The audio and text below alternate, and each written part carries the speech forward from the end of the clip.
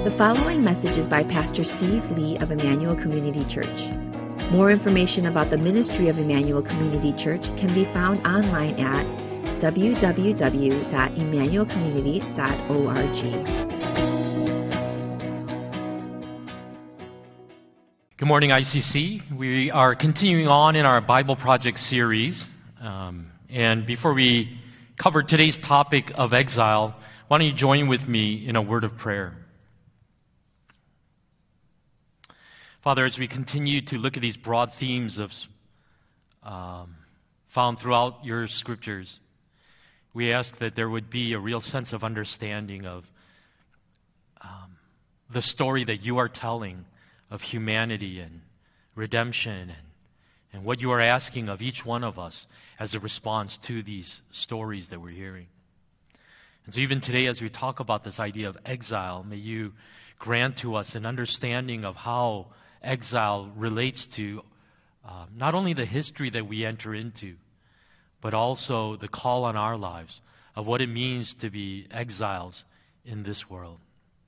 And so we invite the Spirit's work to be done in our hearts in this moment as we pray this in Christ's name. Amen. Let me begin the message today by saying that I never really thought very much about my identity as an American until we moved overseas to serve as missionaries in Kenya. And I had, up to that point in my life, taken for granted so many aspects of American life and culture. But living overseas, I found myself really unexpectedly homesick. And I ended up discovering that I was missing so much about life in America, from American television to American restaurants, American shopping centers, even, strangely enough, American toilets. Because the British, who the Kenyans have modeled their toilets after, just don't know how to design toilets. You know, I don't want to go into all the details, but the fill level is too low. And when you flush, it just is the torrent of water that just comes rushing down rather than this gentle swirl. And so I just found myself oddly missing American toilets. I would go through these seasons of intense food cravings, everything from Chicago-style deep dish pizza to authentic Mexican tacos to just Cheetos. And when we visited the U.S. Embassy, I remember almost breaking down in tears because it was as if I was suddenly transported back to America. I mean, everything in that embassy is American, from the furniture to the electrical outlets to the television shows and magazines that are in the waiting rooms. But the strange thing is that once I got back to the U.S., I discovered this reverse homesickness for Kenya. The warm Kenyan greetings, the lively worship services with these Kenyan choirs, the beautiful mountains that surrounded us, the delicious roasted chicken and the grilled goat meat. And here is another aspect of how this played out in my life, is that I've also experienced the same feelings of longing when I watch Korean dramas.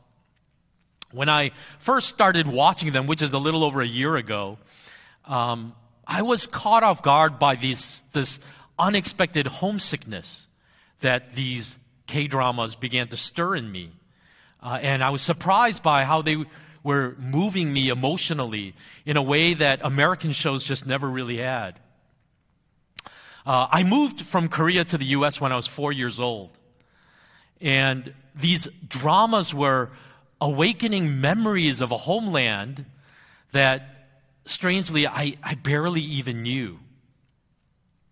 Back when I preached this really brief series called Homecoming, when we first moved here to Our Savior, I mentioned that the Welsh have this interesting term, and it's called hiraeth. And I hope I'm pronouncing that right. I think you're supposed to roll the R, but it's hiraeth. And it refers to a homesickness for a home to which you cannot return. Another way to describe this word is a deep sense of nostalgia or yearning, even grief for the lost places of your past, a past that, in fact, may not truly have actually ever existed. What the Welsh have put a finger on is something that I think everyone, regardless of your cultural background, can identify with. It's the longing for something that we call home, a place that we all understand in our hearts, even if we've never fully experienced it in our own lives. And through the current series, we're exploring some of the major themes and storylines that run throughout the length of the entire Bible. And one that is often neglected is this theme of exile, which is unfortunate because it is actually one of the most important themes in the Bible. God created the Garden of Eden as a home for Adam and Eve to experience a life of peace and flourishing in His presence. And the garden was a place where Adam and Eve were naked and unashamed. It was truly home because it was a place where they could be fully known and yet fully loved and accepted. But then they ate from the tree of the knowledge of good and evil. And that decision was a choice to reject God and His wisdom, His leadership over their lives. They would, as they determined it, live life on their own terms. They would decide their own truth and determine what was right and wrong for themselves. And as a result, the rejection of God, of this rejection of God, they were cast out from the garden.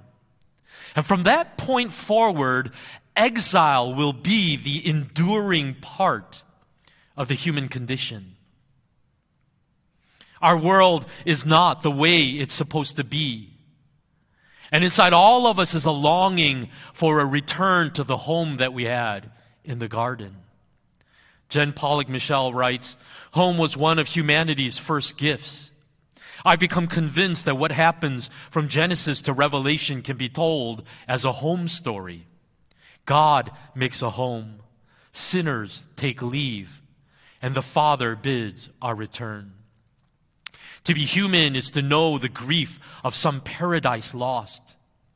Each of us, however happily settled, suffers a foreboding sense of rupture, as if we have been cut off from some hidden source of happiness.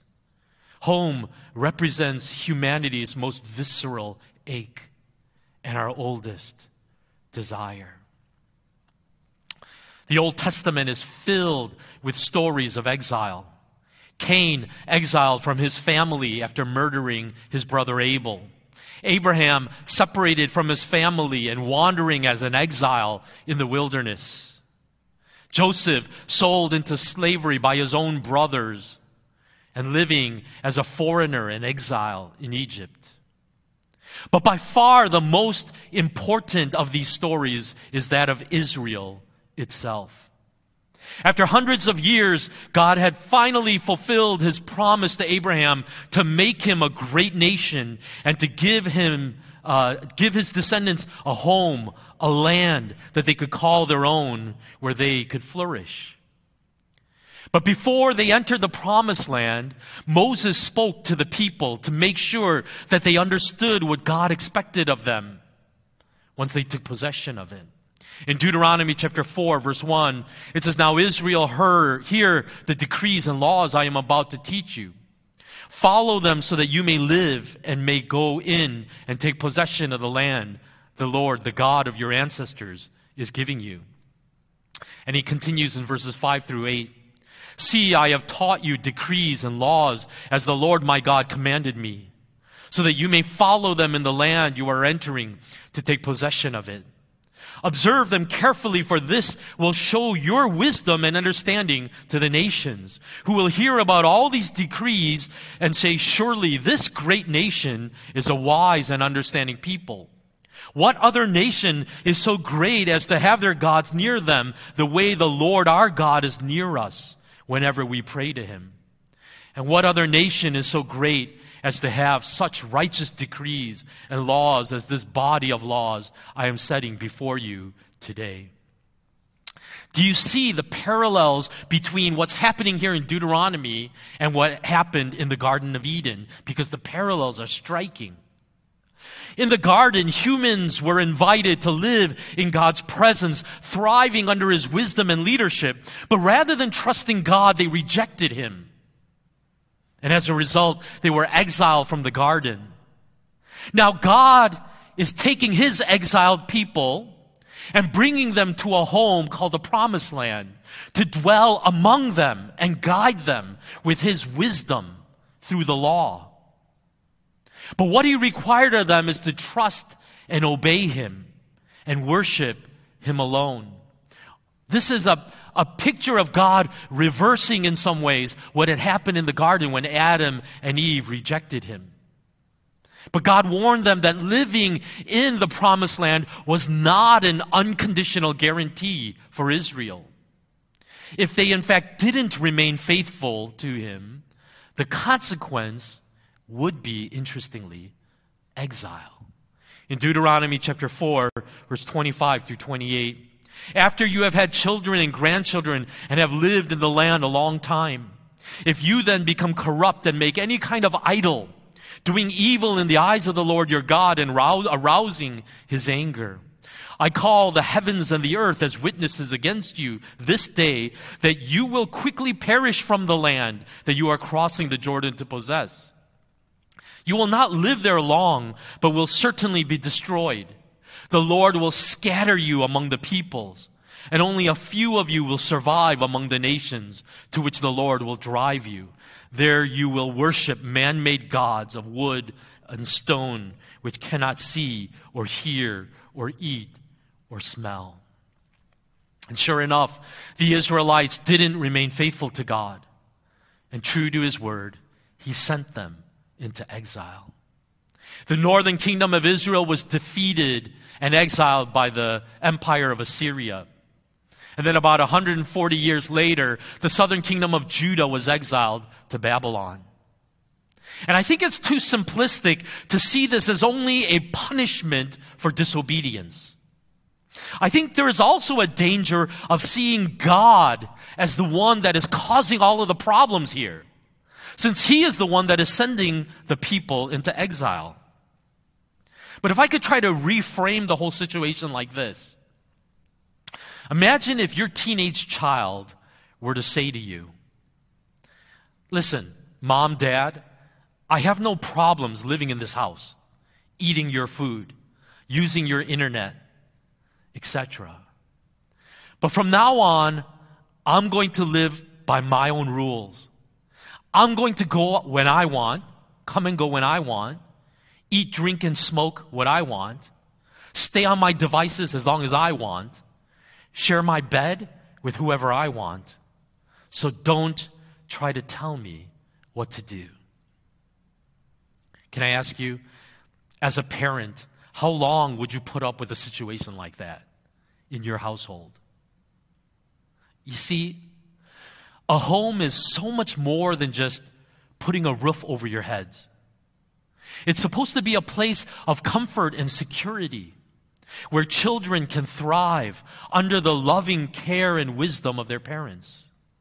But in order to experience this, there has to be a trust and submission by these children to the parents' wisdom and authority. And it's same in our relationship with God. The 2018 movie Beautiful Boy is based on a true story of New York Times writer David Sheff and his efforts to help his son Nick, who battled with a decade-long addiction to crystal meth. And it's painful to witness David doing everything in his power to try to save his son. From calling local hospitals and driving through seedy neighborhoods in search of his lost son. Trying to do everything he can to research drug addiction so that through that knowledge he would be able to help his son. And even to the extreme measure of trying these drugs himself in an effort to understand what his son was experiencing.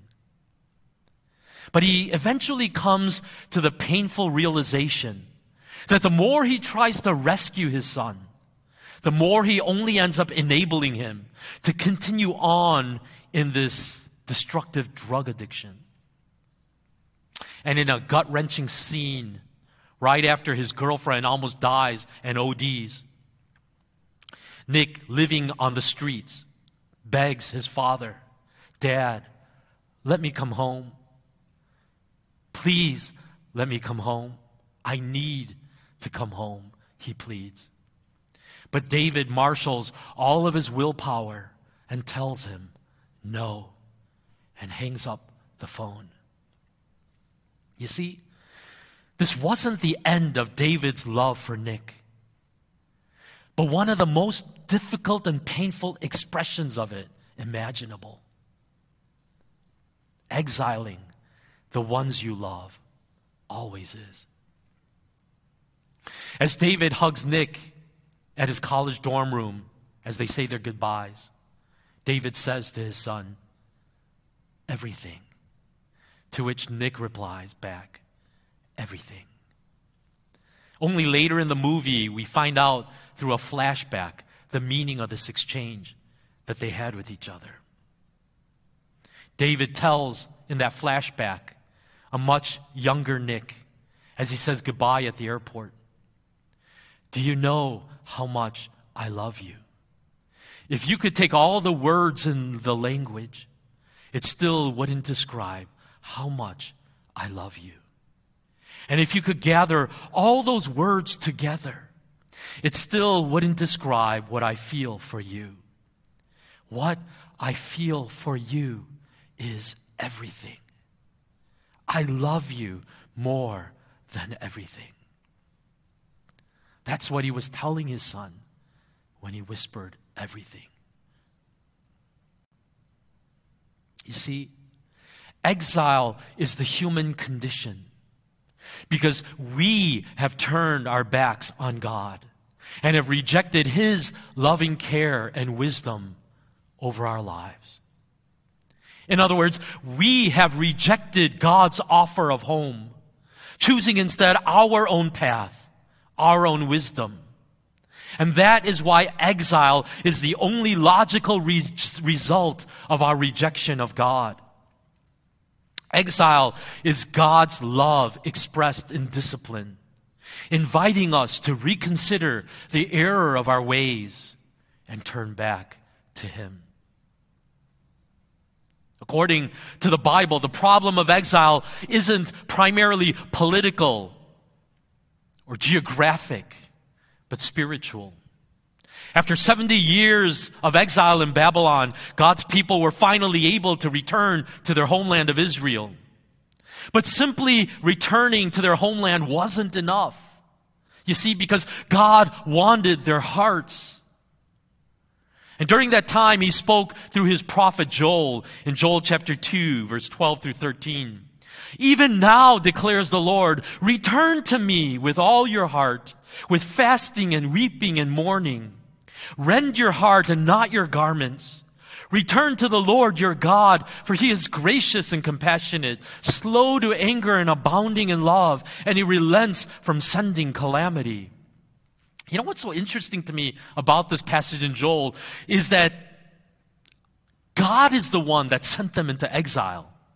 And not only that, but His people have now returned from exile to the promised land. But nevertheless, He still pleads with them, return to me. Return to me. In other words, in God's perspective, the exile still was not truly over. You still haven't found your way back home yet to me. And sadly, even after returning from the Babylonian exile, the hearts of the Israelites still hadn't returned back to God.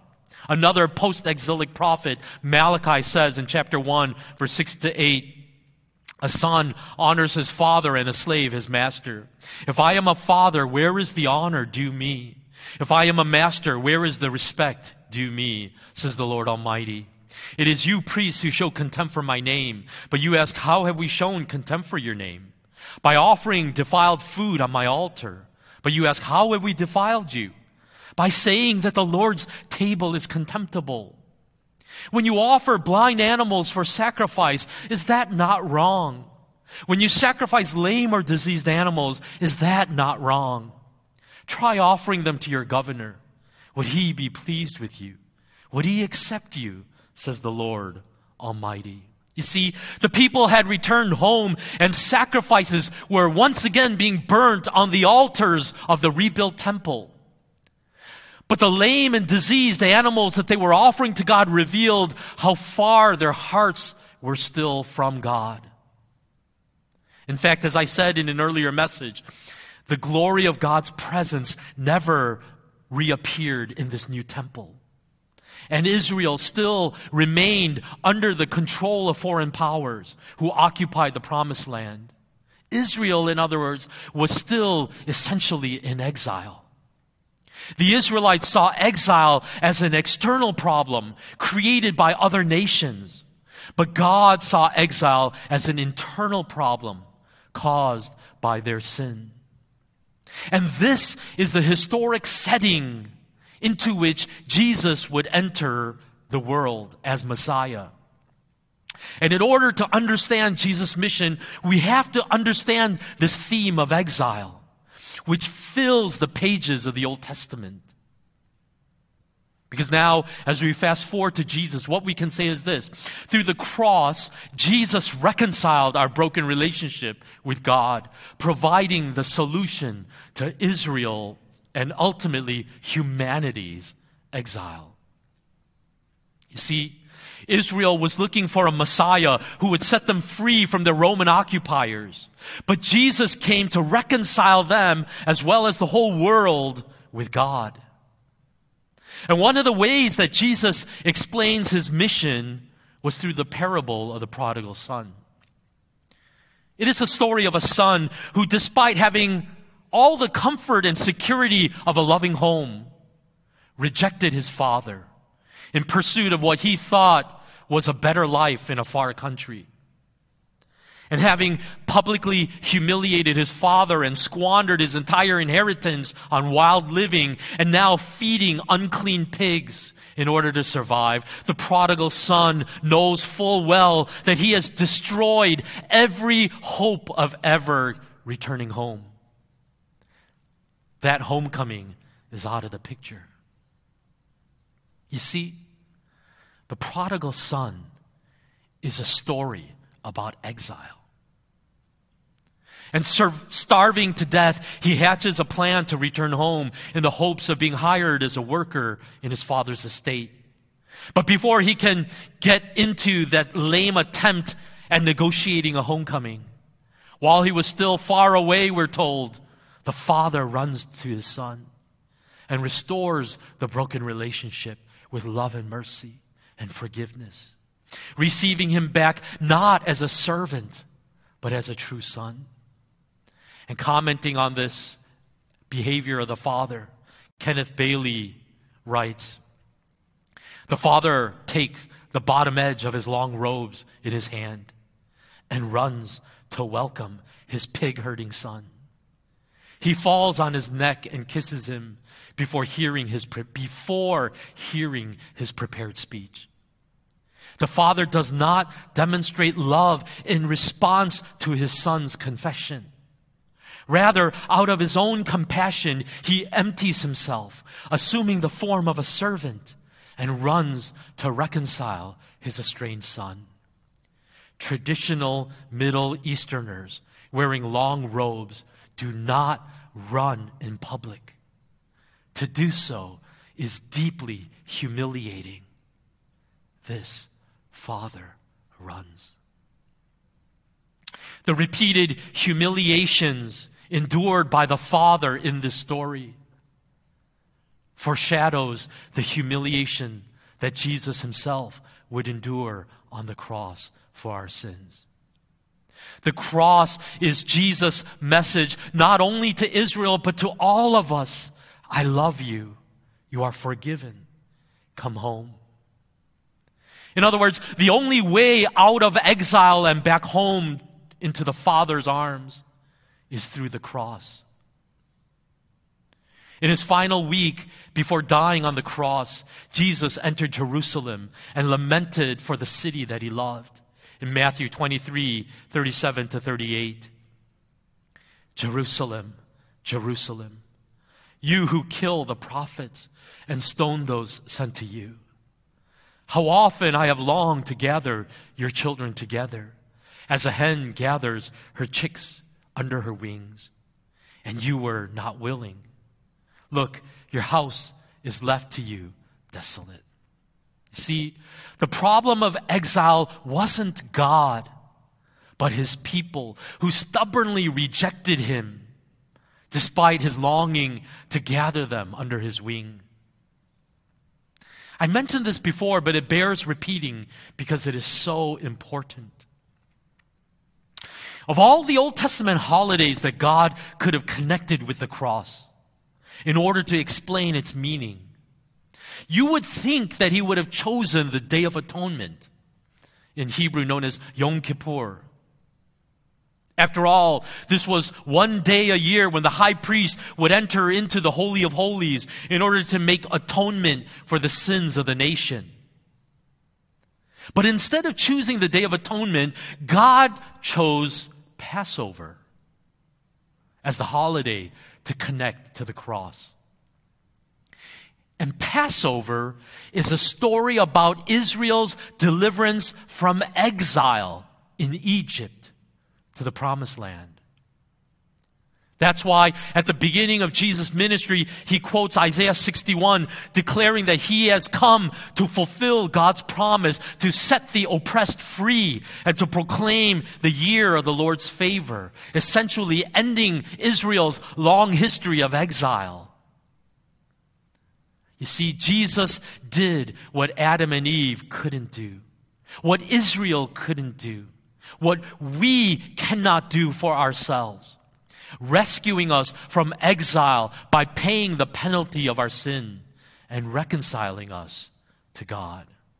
That's why Paul says in Romans chapter 5, verse 1 to 2, therefore, since we have been justified through faith, we have peace with God through our Lord Jesus Christ, through whom we have gained access by faith into this grace in which we now stand.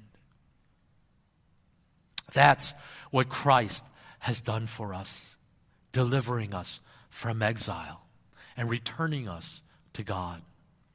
But here's the thing. You would think that the message of the New Testament after the Gospels would be that because of what Jesus accomplished on the cross, exile is no longer a reality for Christians.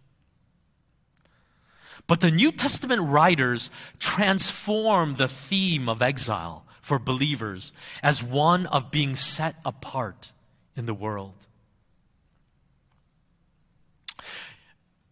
Rather than responding with humility and repentance to our exiled status, the response throughout human history has been one of rebellion and pride, expressed in a desire to establish our own kingdom rather than to submit to God's kingship.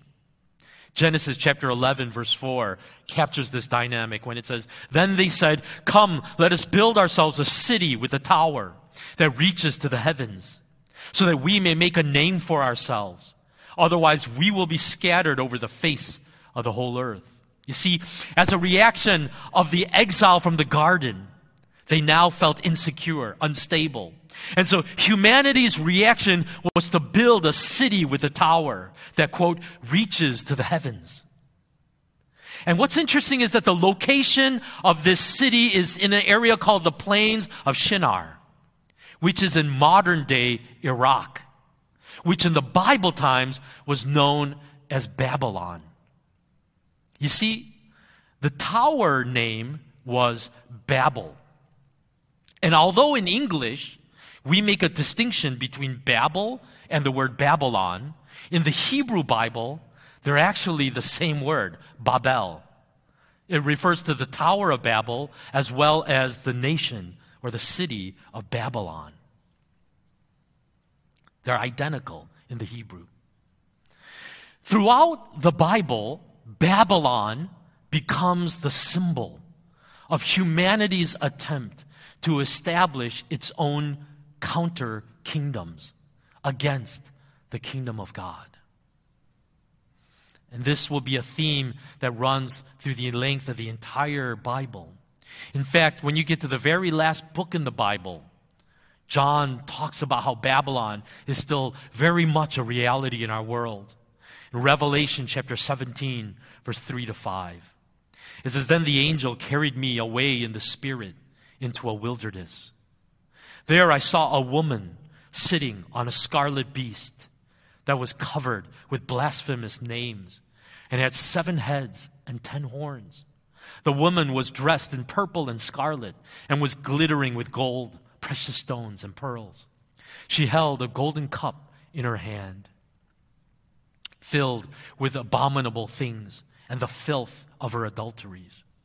The name written on her forehead was a mystery: Babylon, the Great, the mother of prostitutes and of the abominations of the earth."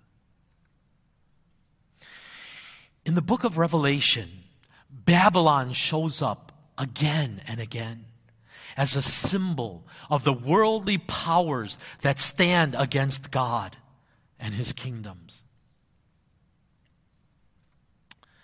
So then, what should be God's people's response to Babylon? You would think that the command would be to condemn it and stay as far away from it as possible. But the Bible's teaching on our relationship with Babylon is actually far more nuanced and complex than that. Look at what Jeremiah says in chapter 29, verse 4 to 7. "This is what the Lord Almighty, the God of Israel, says to all those I carried into exile from Jerusalem to Babylon. Build houses and settle down. Plant gardens and eat what they produce. Marry and have sons and daughters. Find wives for your sons and give your daughters in marriage so that they too may have sons and daughters. Increase in number there. Do not decrease. Also, seek the peace and prosperity of the city to which I have carried you into exile." That's Babylon. "Pray to the Lord for it, because if it prospers, you too will prosper." You see, although they were expected to continue to obey God's law and remain distinct as God's chosen people, God tells them not to resist the exile in Babylon, but to actually seek the peace or the shalom and the prosperity of Babylon. Because he says, as that city prospers, you too will prosper. Because you are to be participants in that society. And what we need to say is that that command requires an incredible amount of wisdom and discernment. We see Daniel and his friends Shadrach, Meshach, and Abednego live out Jeremiah's command when they go to Babylon. You know, they were given Babylonian names. What I find really curious is that we continue to refer to Daniel by his Jewish name, but then we refer to his friends by their Babylonian names, Shadrach, Meshach, and Abednego. And I'm not sure how that happened, but that just sort of became the history of it. But they were given Babylonian names, and they served in King Nebuchadnezzar's court. And Daniel would even come to become a close friend and an advisor to the king of Babylon. And yet, when the entire kingdom was required to bow to this huge golden statue or image, Shadrach, Meshach, and Abednego refused to worship it. And as a result, were thrown into a fiery furnace, although God rescued them from it. And then when a law was passed that forbid anyone in Babylon from praying to any god or any person other than King Nebuchadnezzar, Daniel refused to obey that law. But he continued to pray to God as was his habit. And as a result of that, he was thrown into a lion's den. Although once again, God saved him. But that is the complex picture of what it means to be God's people living in the midst of Babylon. Unless you think that that was only an Old Testament principle, we see that same truth affirmed in the New Testament. In 1 Peter chapter 2, verse 11 to 17. "Dear friends, I urge you as foreigners and exiles to abstain from sinful desires which wage war against your soul. Live such good lives among the pagans, that though they accuse you of doing wrong, they may see your good deeds and glorify God on the day He visits us. Submit yourselves for the Lord's sake to every human authority, whether to the emperor as the supreme authority or to the governors who are sent by him to punish those who do wrong and to commend those who do right. For it is God's will that by doing good you should silence the ignorant talk of foolish people. Live as free people, but do not use your freedom as a cover-up for evil. Live as God's slaves. Show proper respect to everyone. Love the family of believers. Fear God. Honor the emperor. You see, Peter calls believers to submit to the earthly authorities and to live closely enough with those outside the church that we can be a witness to them. We're, in other words, not supposed to create a separatist movement, but to engage in wise and meaningful ways with the world around us, just like Daniel and his friends did in Babylon. At the same time, though, we are also called to guard ourselves from the dangerous influences that surround us. Babylon, in other words, can basically be seen as humanity's attempt to make a home in this world on its own terms without God in the picture. But doing this will always lead to idolatries, trying to find ultimate meaning in the things of this world, which in the end will only break our hearts. And so Peter warns us to be watchful for the ways in which these sinful desires can constantly attempt to take root in our hearts. In other words, what Peter is saying is we're all living in Babylon, and the power of Babylon is real. And so we have to be vigilant that we don't embrace the values of Babylon. The picture that the Bible paints is one of both loyalty and subversion. We need to obey earthly authorities that are placed over us and engage meaningfully with the broader culture, the broader society. But as followers of Jesus, we must never lose our prophetic voice to the world.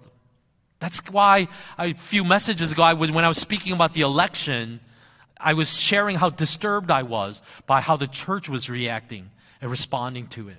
Whether you are aligned with the Democrats or the Republicans, the worry is that we are making idolatry of politics and aligning ourselves too close with a political platform, whether it's for or against what's happening in the White House right now.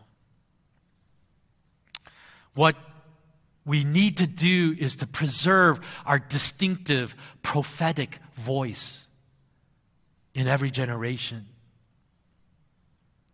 One of the great gifts of the cross of Jesus is that He has transformed the meaning of exile from one of loss and despair to one of hope.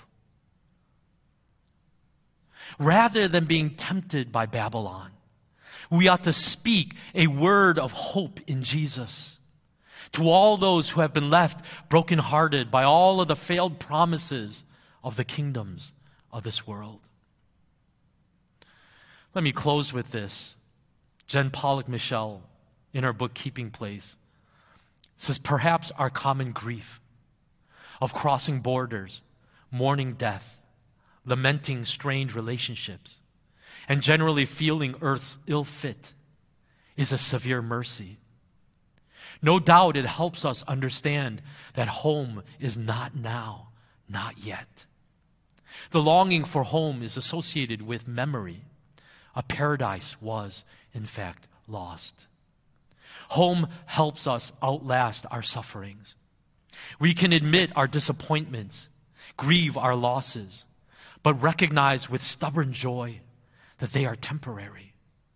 When seasons of unwanted singleness or infertility persist, when our marriages end, when a child dies, When the doctor delivers an unwanted diagnosis, we remember this earth is the lineup to the real event. And grief is one sure symptom of exile. The story of the Bible witnesses to the happy ending called home. For despite the human experience of estrangement in this middle act of the drama, the good news of the Christian gospel begins and ends with homecoming.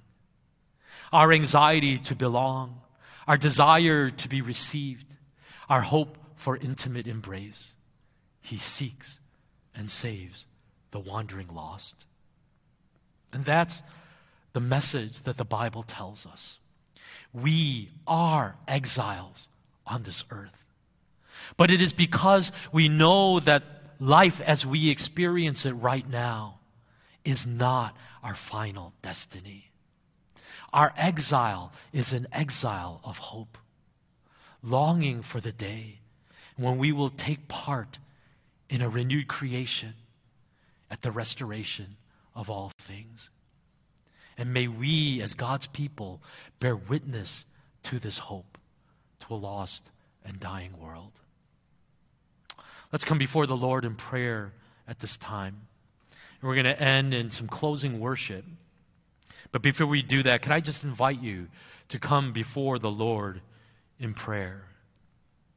And as you think about the disappointments and the heartbreak of life on this earth, and as you think about that longing for a place that you can really call home, my sincere hope is that you would understand that we are not home yet, but that there is a renewal of this earth that is yet to come because of what Christ accomplished on the cross. And so may we guard our hearts from being wooed by the things of this world and all of its false promises with which it tempts us.